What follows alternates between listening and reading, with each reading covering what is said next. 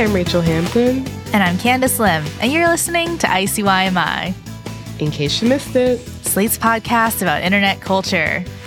And Candace, I have something to tell you that has been, let's say, haunting my thoughts since I first read it. Ooh, do tell, do tell.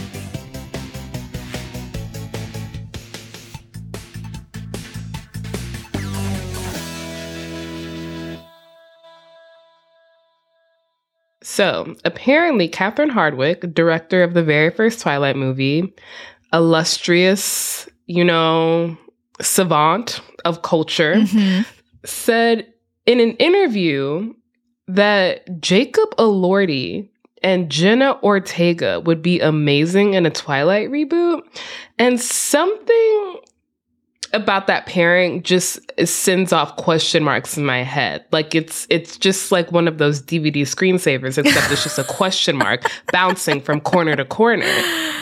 Oh my gosh. I saw this too, and here's the deal. I don't love this casting because I'm like, the height difference alone would make 26-hour days. Like you're not going to shoot this in time. You're not. I mean, famously, Jacob Black in the Twilight franchise was supposed to be like 6'5", right. But they cast short King Taylor Lautner for many reasons. Mostly his ethnic ambiguity, right. But also because it just makes shooting easier. But also Jacob Elordi as Edward, Ooh, that scene where Bella comes in and he acts like he just threw up and farted at the same time in the lab. Like, do you really think Jacob Elordi is gonna do that? No. Actually, he had some pretty good mean moments in Euphoria. I was scared of him as Nate, so he maybe could do that. But I don't know. But speaking of iconic franchises from our middle school days, you mentioned to me off mic that you've been seeing a lot of Hunger Games content recently. Oh, 100%. I mean, I used to love the Hunger Games. I guess I still do. And the thing is, the Hunger Games has been making a bit of a comeback on my timeline because of the prequel coming out. But with that came the return of a very iconic fan edit I would like to play for you. You just put your lips together and you come real close. Can you blow my whistle, baby, whistle, baby? Here we go. What is this? Okay, so back in 2014, a YouTube account by the name of Metro Girls Station. Wow. Posted a fan edit or a fan cam of Josh Hutcherson set to a cover of the song Whistle by Flo Rida. And this was specifically a happy birthday edit to celebrate Josh's birthday. So at the end it says, happy birthday, Josh Hutcherson. So it's like totally fine. Yeah. I think this was probably created because people were thirsty for Josh in the Hunger Games. He played Peeta, but it returned in 2023. Not only because of the prequel coming out, but also because he was recently in this movie called Five Nights at Freddy's. So I just feel like Josh Fever might be back in the sewers, Rachel. Not the sewers. I just gotta say, that was one of the most 2014 ass sentences I've ever heard, which is a fan cam of Josh Hutcherson set to a cover of the song Whistle by Flo Rida, made by someone by the handle of Metro Girls Station. Metro Girls Station? 2014 oozing out of every word in that sentence. I've been seeing this go around because people on TikTok are like basically photoshopping this fan edit in this kind of Rickroll-y way where it's like, oh my God, did you guys see the post-credit scene for the Hunger Games prequel? And it's the whistle edit. Or this could happen when you fill your ice trays, like be careful. And it's just the whistle edit photoshopped onto a block of ice. Oh, yeah. And the thing is, I laugh, but the fan cam has 3.3 million views. So, guys, do not put disrespect on Metro Girls Station's name. I would never put disrespect on anyone whose YouTube handle is Metro Girls Station. I simply find that to be iconic behavior. Yes. But there has been another comeback happening, and I don't necessarily know if it says welcome as much as you are welcoming the return of the whistle edit. Let's talk about the Emma sphere. Yeah. So the week of Thanksgiving, the one and only Emma Chamberlain posted her first vlog in 6 months. It's called Are You Mad at Me? And I personally feel like the subreddit rejoiced. And y'all may remember us talking about Emma back in February because that was also Candace's first time on the podcast. But let's talk about this comeback. What has Miss Emma been up to for the past 6 months? I've been seeing some people not too happy with her. Yeah. So the last time we talked about Emma, I said something along the lines of, she's starting to eke away from YouTube, which is the place that got her famous, and she's starting to firmly place herself in fashion girly territory, which I still think is true. She's been to multiple Met Galas, she's front row at Paris Fashion Week, and she's kind of been detaching from her vlogs, which is ironic because that was how her fans attached to her in the first place. So, a few things have happened with Emma since her last posting. The first one being she broke up with her boyfriend, who is allegedly a singer named Role Model.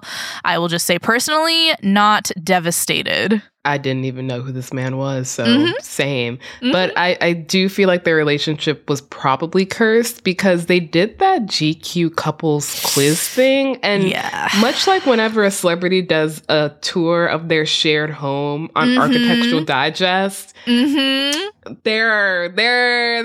something happening and it's not good. Exactly. And the thing is, they did this huge cover story for GQ Hype, and I just remember reading the whole thing, spending the whole time being like, ooh, you are too young to do this. This is not going to end well. Anyway, even though she hasn't been on YouTube, she has been uploading twice weekly to her Spotify podcast, Anything Goes. Oh my God, twice weekly. Wow. I wonder where she got that idea. And if I'm correct, these videos usually have a video element to them, as most of the podcast girlies are doing, but they're usually longer than her vlogs, right? Right. But despite the extra content, you're telling me the chambermaids are not satisfied? No. The chambermaids are waving our brooms in the air because, look, I'm going to be honest. I think these videos are kind of lazy. It's just her sitting on a daybed holding a mic, phone on a tripod. And I understand for some people, they might love to watch a Kelsey brother sit in a chair for an hour 30. But Emma's vlogs are usually pretty active. She's showing more of what she's doing than what she's saying. It's handycam style, so there's a lot more movement and action. Plus, her editing style is so funny and unique to her. But on top of that, Emma has just been getting so much flack for her podcast topics, which are, Rachel, let me just read some of them to you. Okay. These are titles of real episodes she's put out. Okay. The Art of Being Mysterious. Do we need religion?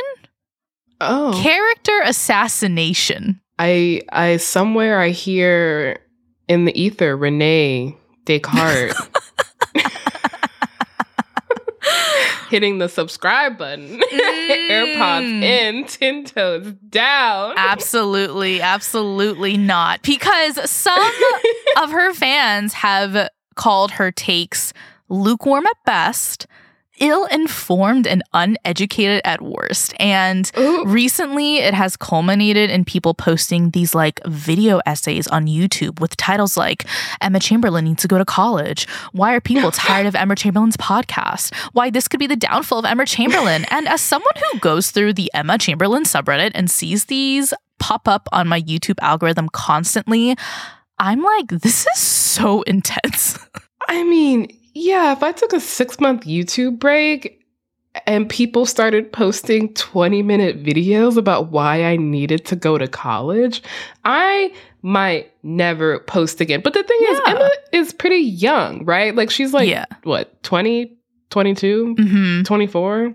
So she could enroll in college right now. It's never too late to go to college. But I find it fascinating to hear this critique from the very people who basically allowed her to forego college by standing and supporting her. It's do you want content or do you want her to get a master's degree? Exactly. And the thing is, my personal theory is that this backlash or this discourse is the exact reason why Emma posted a vlog again, because the only video that could get more views than an Emma takedown is an Emma vlog. And I feel like what's missing is that Emma probably stopped posting vlogs because she didn't need to. You know, her old vlogs, they still run ads on them, so that's money. But she also makes money from the pod. She's flying out to these shows and making appearances at GQ parties. So she's still culturally relevant enough to get the invite.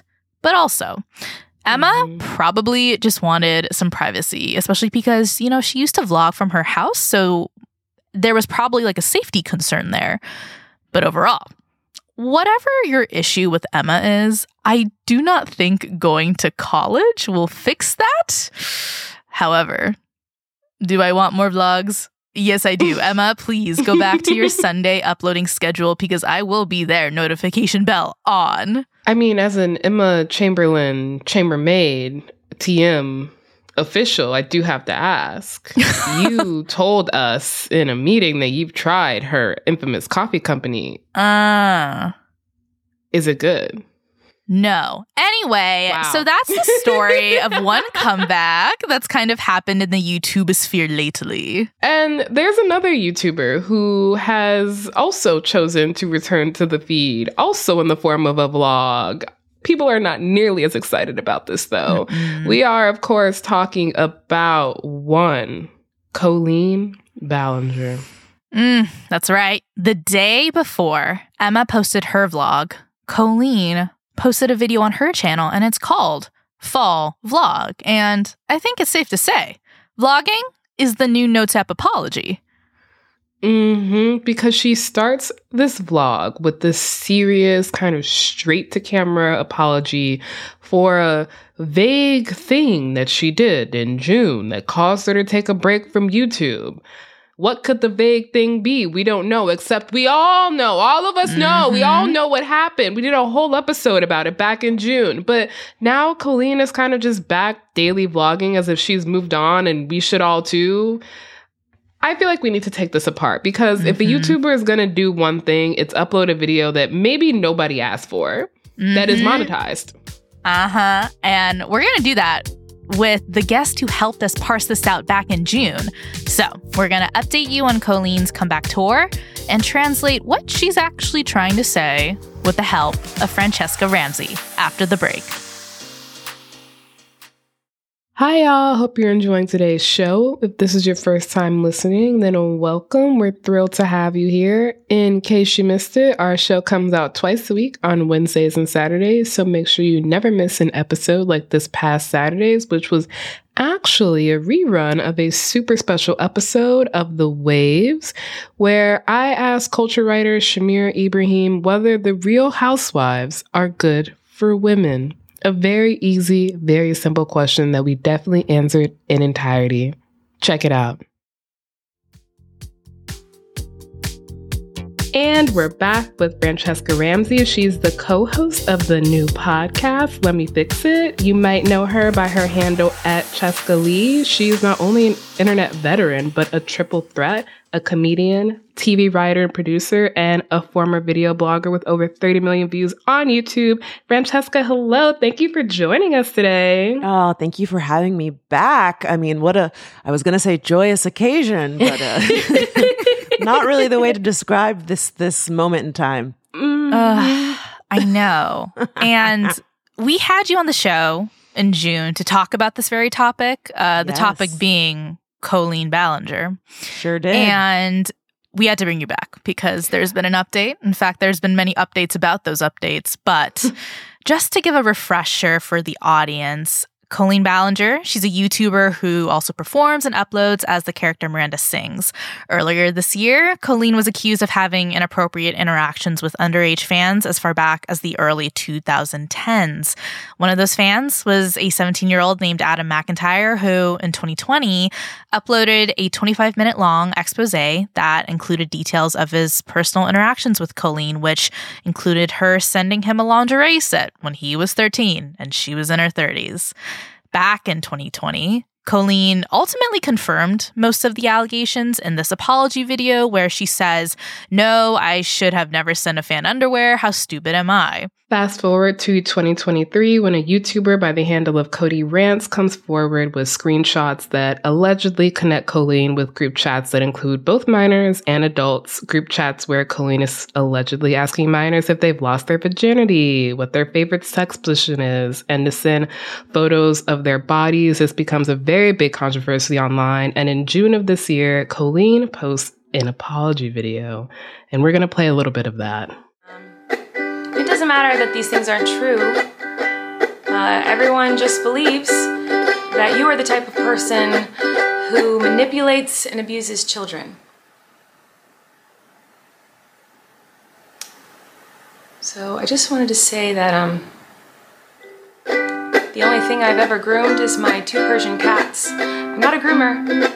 I'm just a loser who didn't understand I shouldn't respond to fans, and I'm not a predator, even though a lot of you think so, because 5 years ago I made a fart joke. So this apology video actually came out after our episode dropped. So we haven't spoken to you, Francesca, about it. What are your thoughts? What were your thoughts? Well, I would like to say that I don't think it is correct to label that an apology because she completely denies the allegations, and I felt that was very bold of her considering we've seen the receipts. Like this is that sure, there are some people that have shared things that they don't have physical proof for, but her sending Adam the lingerie, for example, her sending photos of herself putting a tampon in her mouth and asking these young children to photograph themselves with tampons.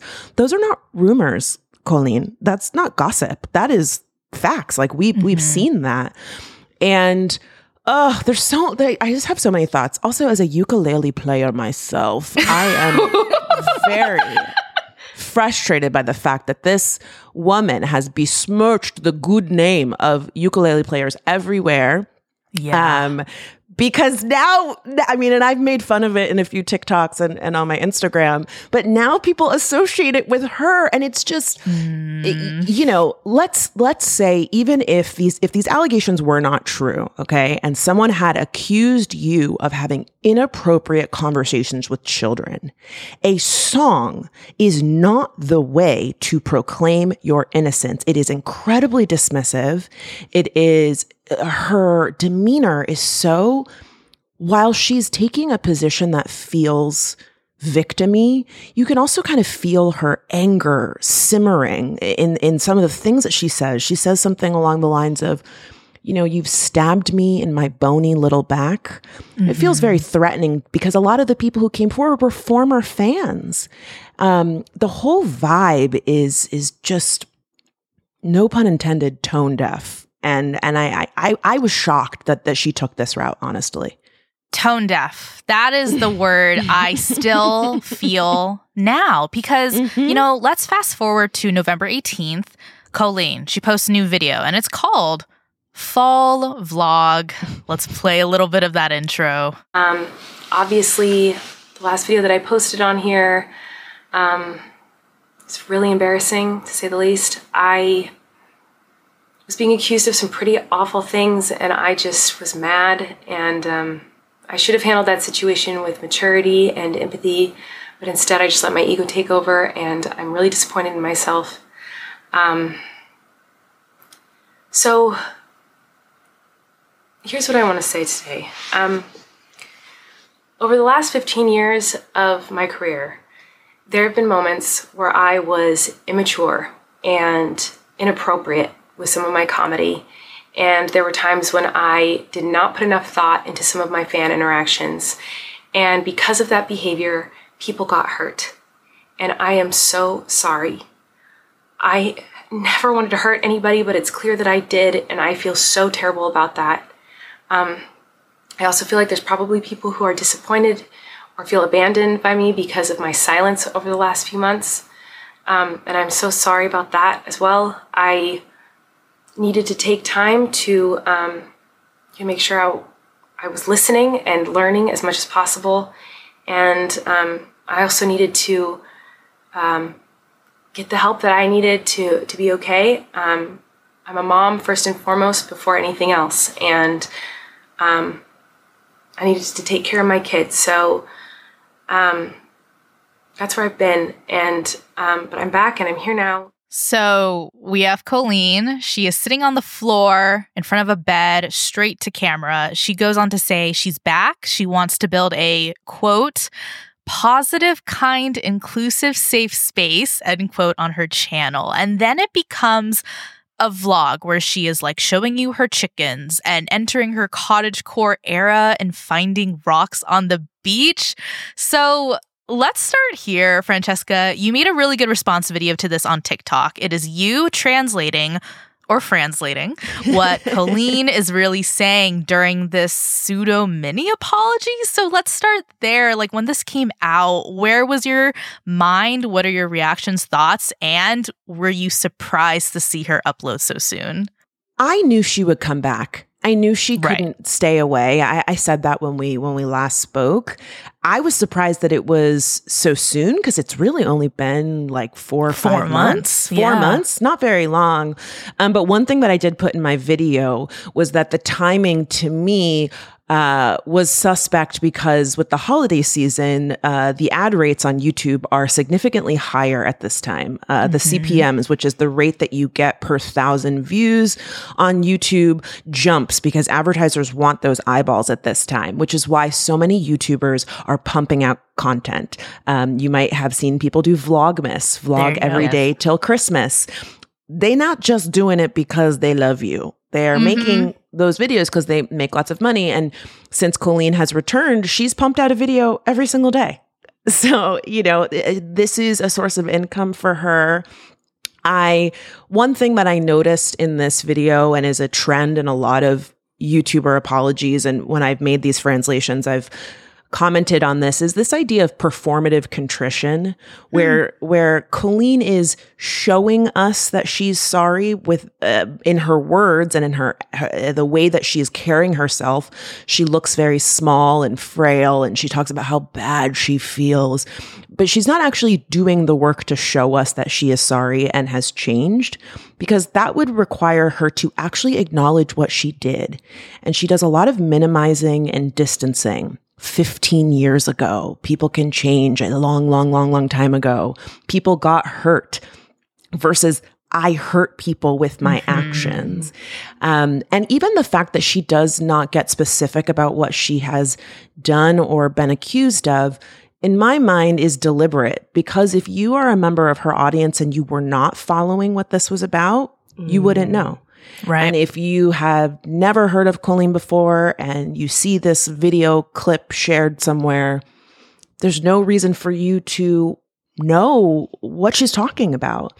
Even the fact that she brings up her kids, which I have many thoughts about monetizing your children before they can actually consent to that.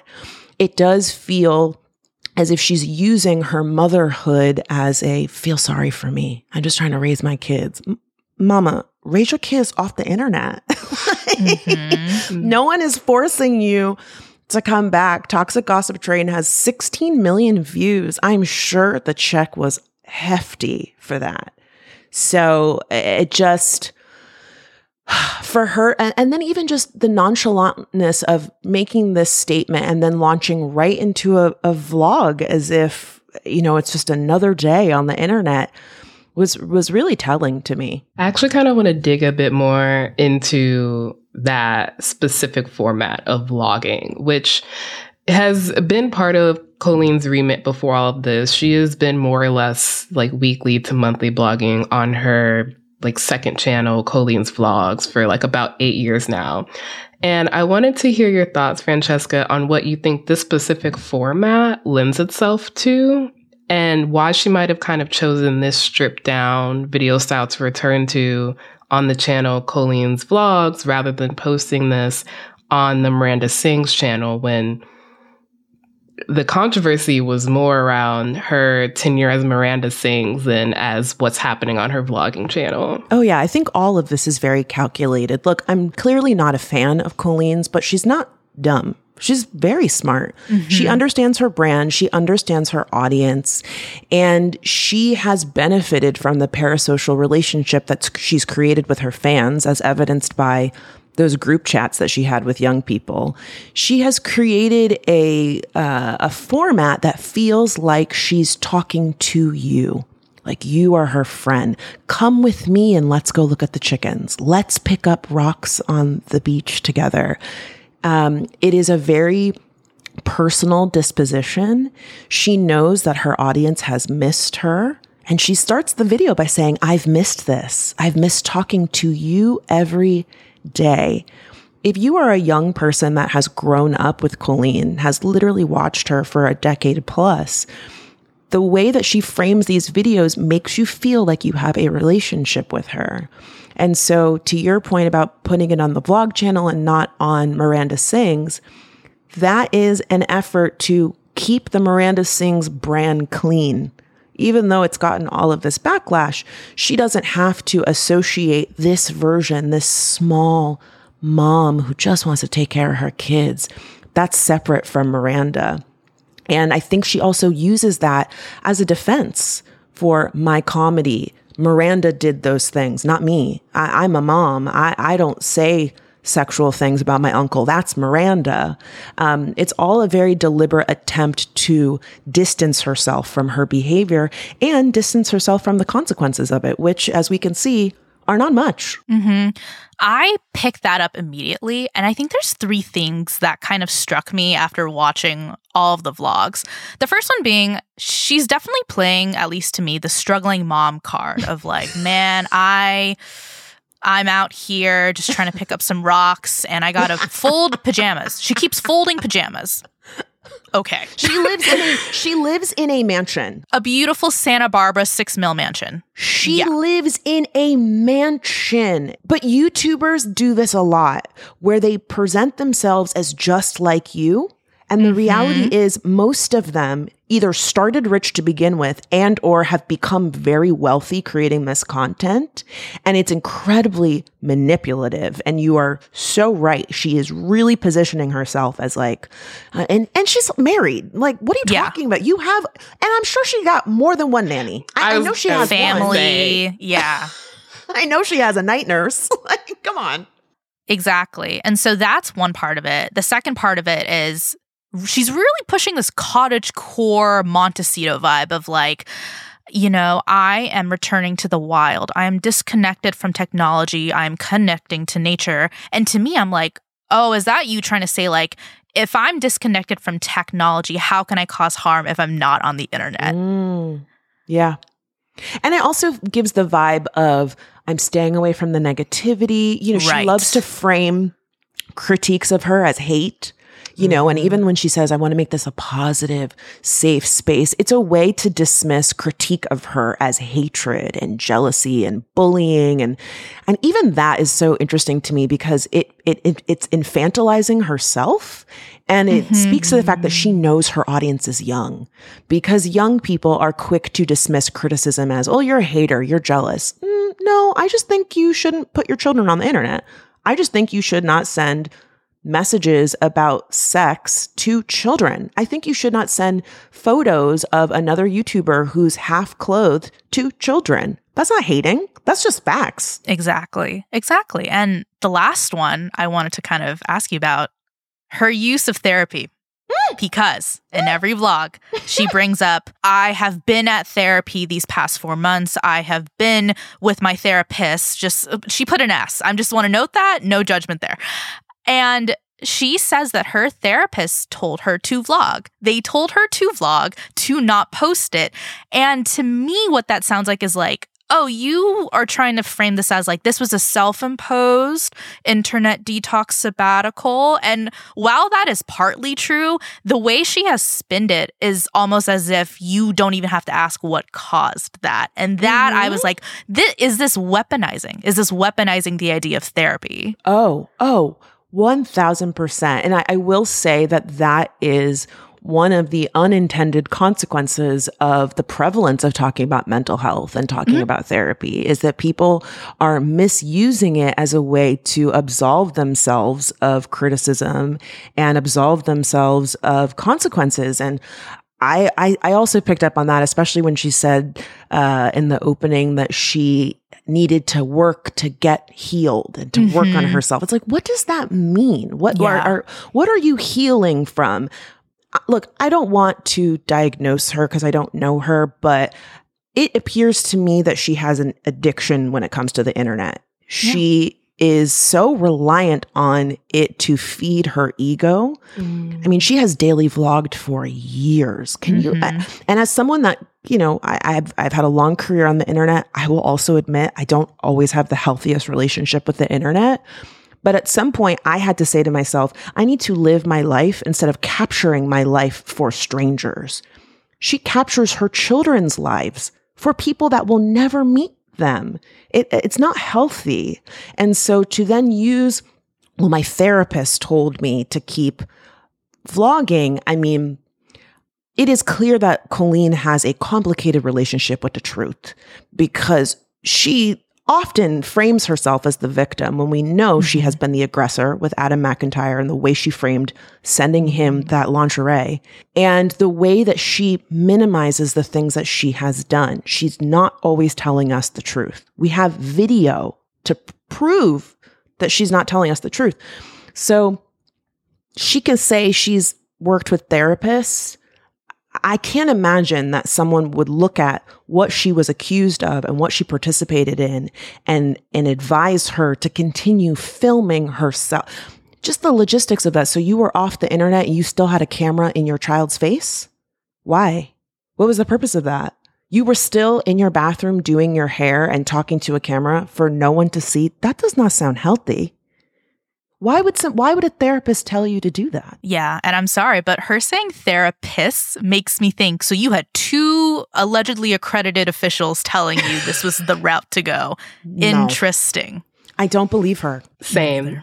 And what you're saying is making me think of kind of the cohort of YouTubers that she came up with and how most of them, as far as I can remember and as far as I can really recall, have definitely tapered off the access that they allow their audience to have. Like I'm thinking of even the Vlog brothers, John and Hank Green.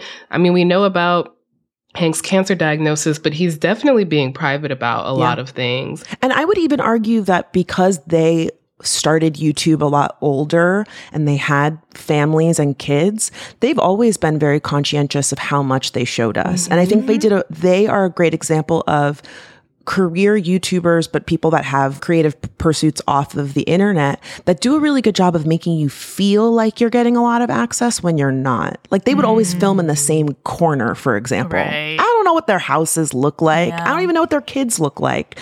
But you're right. A number of people that came up with them have tapered off. And the people that I'm friends with that came up around the same time as me, we all agree that at some point you have to make a decision. Do you want to be a YouTuber or do you want to have a normal life? You can't do both. It becomes, in my experience, difficult to be around people that are capturing everything, that are performing everything. They want you to restate things. They want to manufacture things for drama. You can't tell them anything because then they share it in a video. You make a joke and it becomes a sketch. And I would argue you can see that in Colleen's content. Like it's her and her kids and her family. You're not seeing her live life. You're seeing her document her life.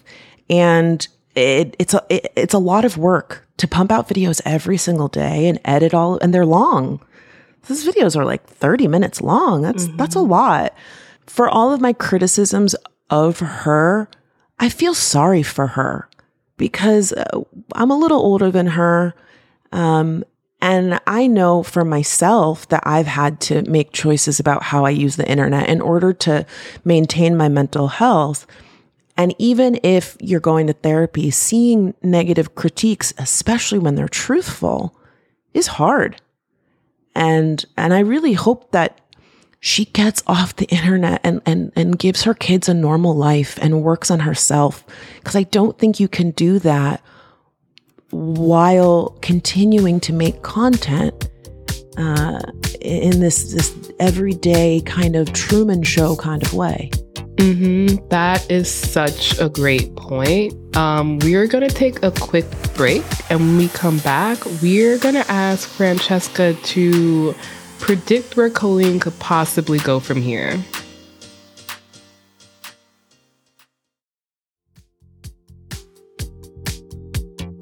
And we're back. I mean, something we didn't quite delve into in our last episode is Colleen's use of her children and her content, specifically on her Colleen's vlog channel, which again is the one she chose to return to. I wanted to read some of the tweets you wrote, Francesca, back around June. You were explaining how a few years ago, YouTube started disabling comments on content that featured minors because of how often they would devolve into predatory content, basically. And you wrote, "So I tried to give Colleen the benefit of the doubt, but she's fully aware that child predators are watching the content, but she's more concerned with monetization and comments being disabled on content featuring kids because it, quote, hurts creators." And you were quote tweeting a 2019 tweet from Colleen that reads, "This is getting so ridiculous. How does disabling comments and demonetizing videos stop pedophiles from watching minors online? It doesn't. It just hurts the creators. This is not a solution to stopping pedophiles. Ugh, I'm done with the internet today. This is so disappointing." And so I wanted to revisit these tweets now that Colleen's back, not just to vlogging, but to featuring her children pretty heavily in this content. Half of her November 21st vlog is just her visiting a pumpkin patch with her children. And I was reading the comments, and the top ones that I saw are pretty innocent. Stuff like, "I just can't believe how much the kids have changed in such a short amount of time. And last time we saw the twins, they were hobbling around trying to walk, and now they're running with joy." And there's nothing really nefarious in these comments, but they still make me uncomfortable. And I wanted to get your read on them and on Colleen's kind of, honestly, reliance on her kids as content. I felt so uncomfortable hearing you reread that tweet because she fully acknowledges that there are horrible people watching this content for the purpose of getting a glimpse at minors. And I will say wholeheartedly, I don't believe that YouTube has done enough to protect children. I don't believe that turning off comments and disabling ads is enough. Clearly it's not, because parents still continue to upload this content. I believe that YouTube thought that it would discourage them because they would say, well, I'm going to do all this work and put up a video and then it's not monetized. Is it worth it? Because I'm ultimately posting this content to make money. And that was truly a mask slip moment for Colleen to just fully say, it hurts creators to turn off the comments and ads. It doesn't protect the children. And it's like, the lesson should be, if I stop putting my children in the videos, the comments won't get turned off and the ads will continue to be visible and I can keep making money. To your point about the comments seemingly being, innocent, Colleen is filtering those comments. Colleen is reading those comments and deleting things. There are so many free applications where you can download people's content, and coming off the writer's strike and the actor's strike, we know that AI is dangerous and people are already using artificial intelligence to create revenge porn. We're seeing it happen in schools. There are apps where you can put a person's face on a pornographic video, where you can digitally take off their clothes. This technology is accessible, it's cheap, it's very prevalent.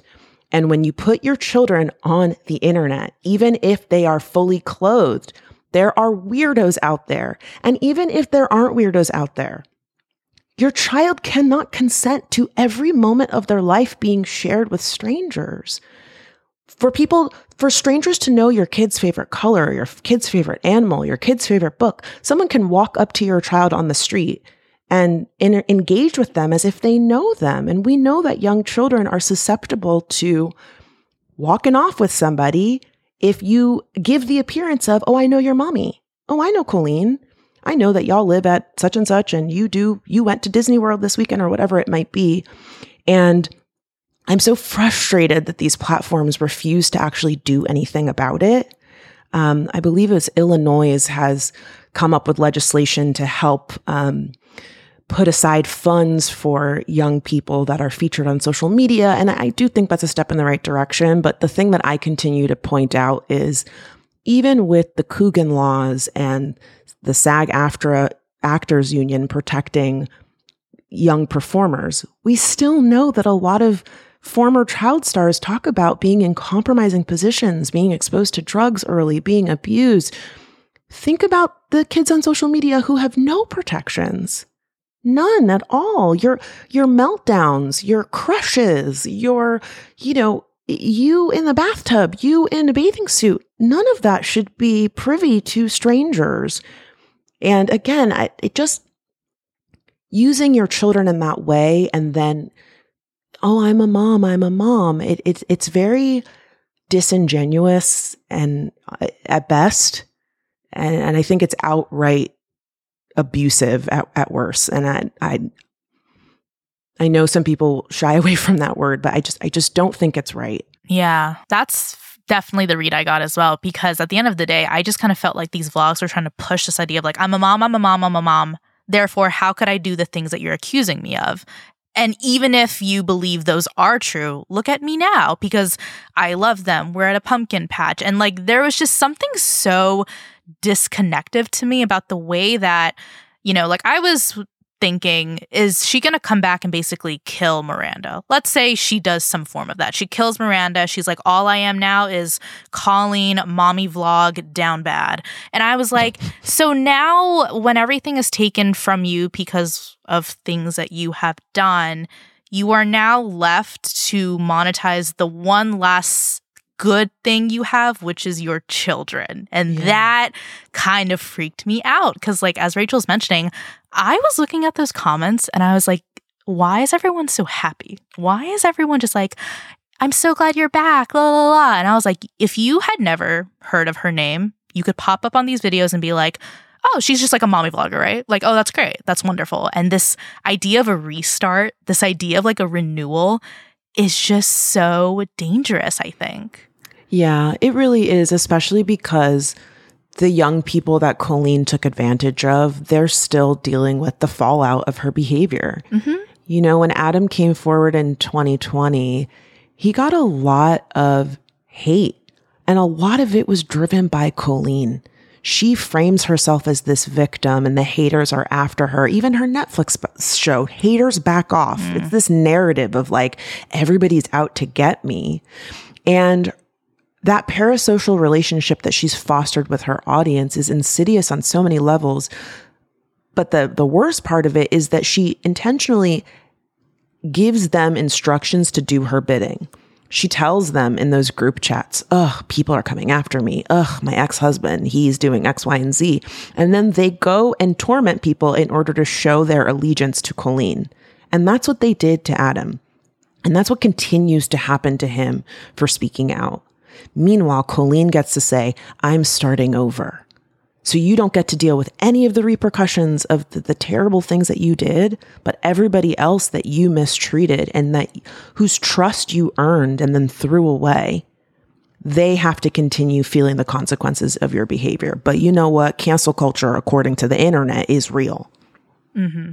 Ever since this happened back in June, I feel like there's a part of me that has just really been focused on the fact that Colleen doesn't exist without her audience. Like, she doesn't exist without a broader ecosystem that not just encourages this kind of content, but rewards it. She's been rewarded many times over. And I wanted to ask you, Francesca, as someone who's been making things on the internet for a while, what realistically is there to be done? Because it feels to me like platforms are going to do whatever they need to do to stay alive. So in a way, we're all just voting with our consumption habits, and people are consuming this. Mm-hmm. Yeah, I mean, I would argue that social media is just a reflection of society at large. we have a number of celebrities and politicians and powerful people that are known abusers, and they continue to thrive. And people who speak out are demonized, blacklisted, have their careers taken from them. While I would hope that we would be in a place where there would be real consequences and also an effort to prevent other people from going down this path. I don't think people are inherently born bad.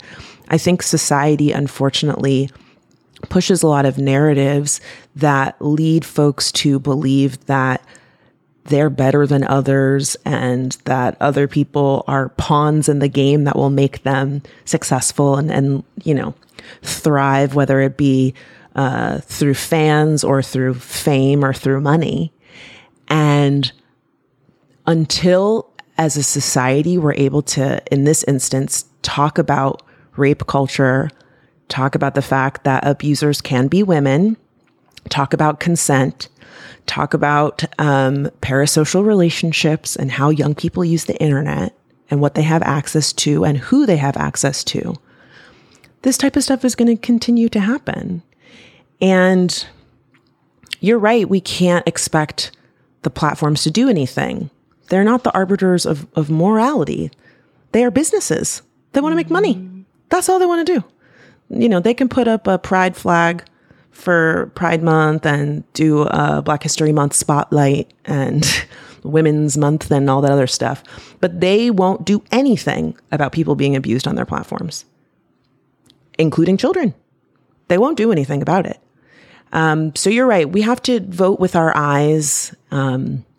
I encourage people to be as vocal about the things that you love on the internet and on TV as much as you're vocal about the things that aren't great. Because unfortunately, it's a feedback loop where someone does something terrible and then everybody talks about it. And the views go up, the AdSense goes up, and they continue to just profit and nothing changes. Mm-hmm. And back in June, we asked you to predict what Colleen would do next. And you were pretty on the ball, Francesca, because you said she will make an apology video. You foreshadowed she would probably monetize it and there would be controversy over it, which did happen. And you also said she'll make some excuses and she'll take a break. She'll come back and she'll keep making content.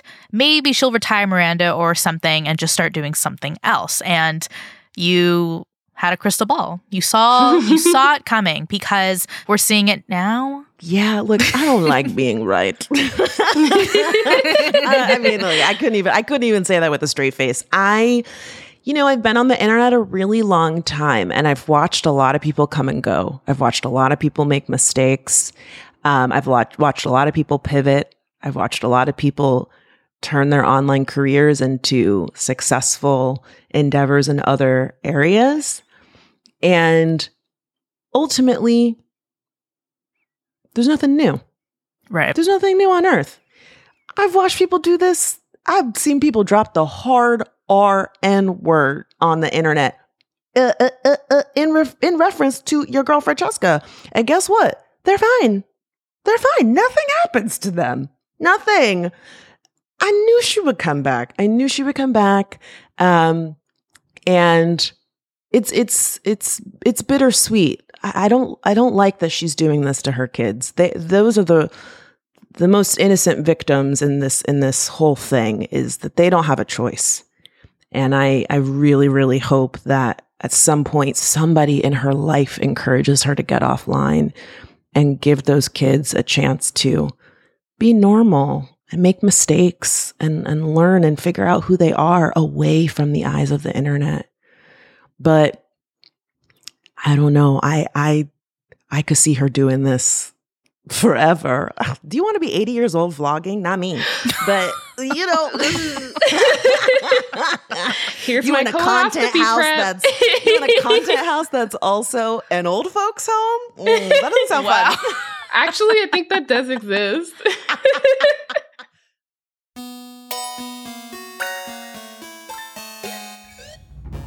All right, that is the show. We'll be back in your feed on Saturday, so definitely subscribe. It's the best way to never miss an episode, to never miss an apology vlog.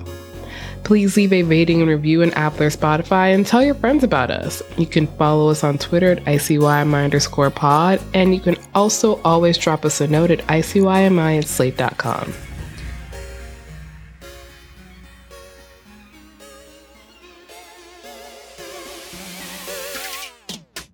ICYMI is produced by Sierra Spragley-Ricks, Rachel Hampton, and me, Candace Lim.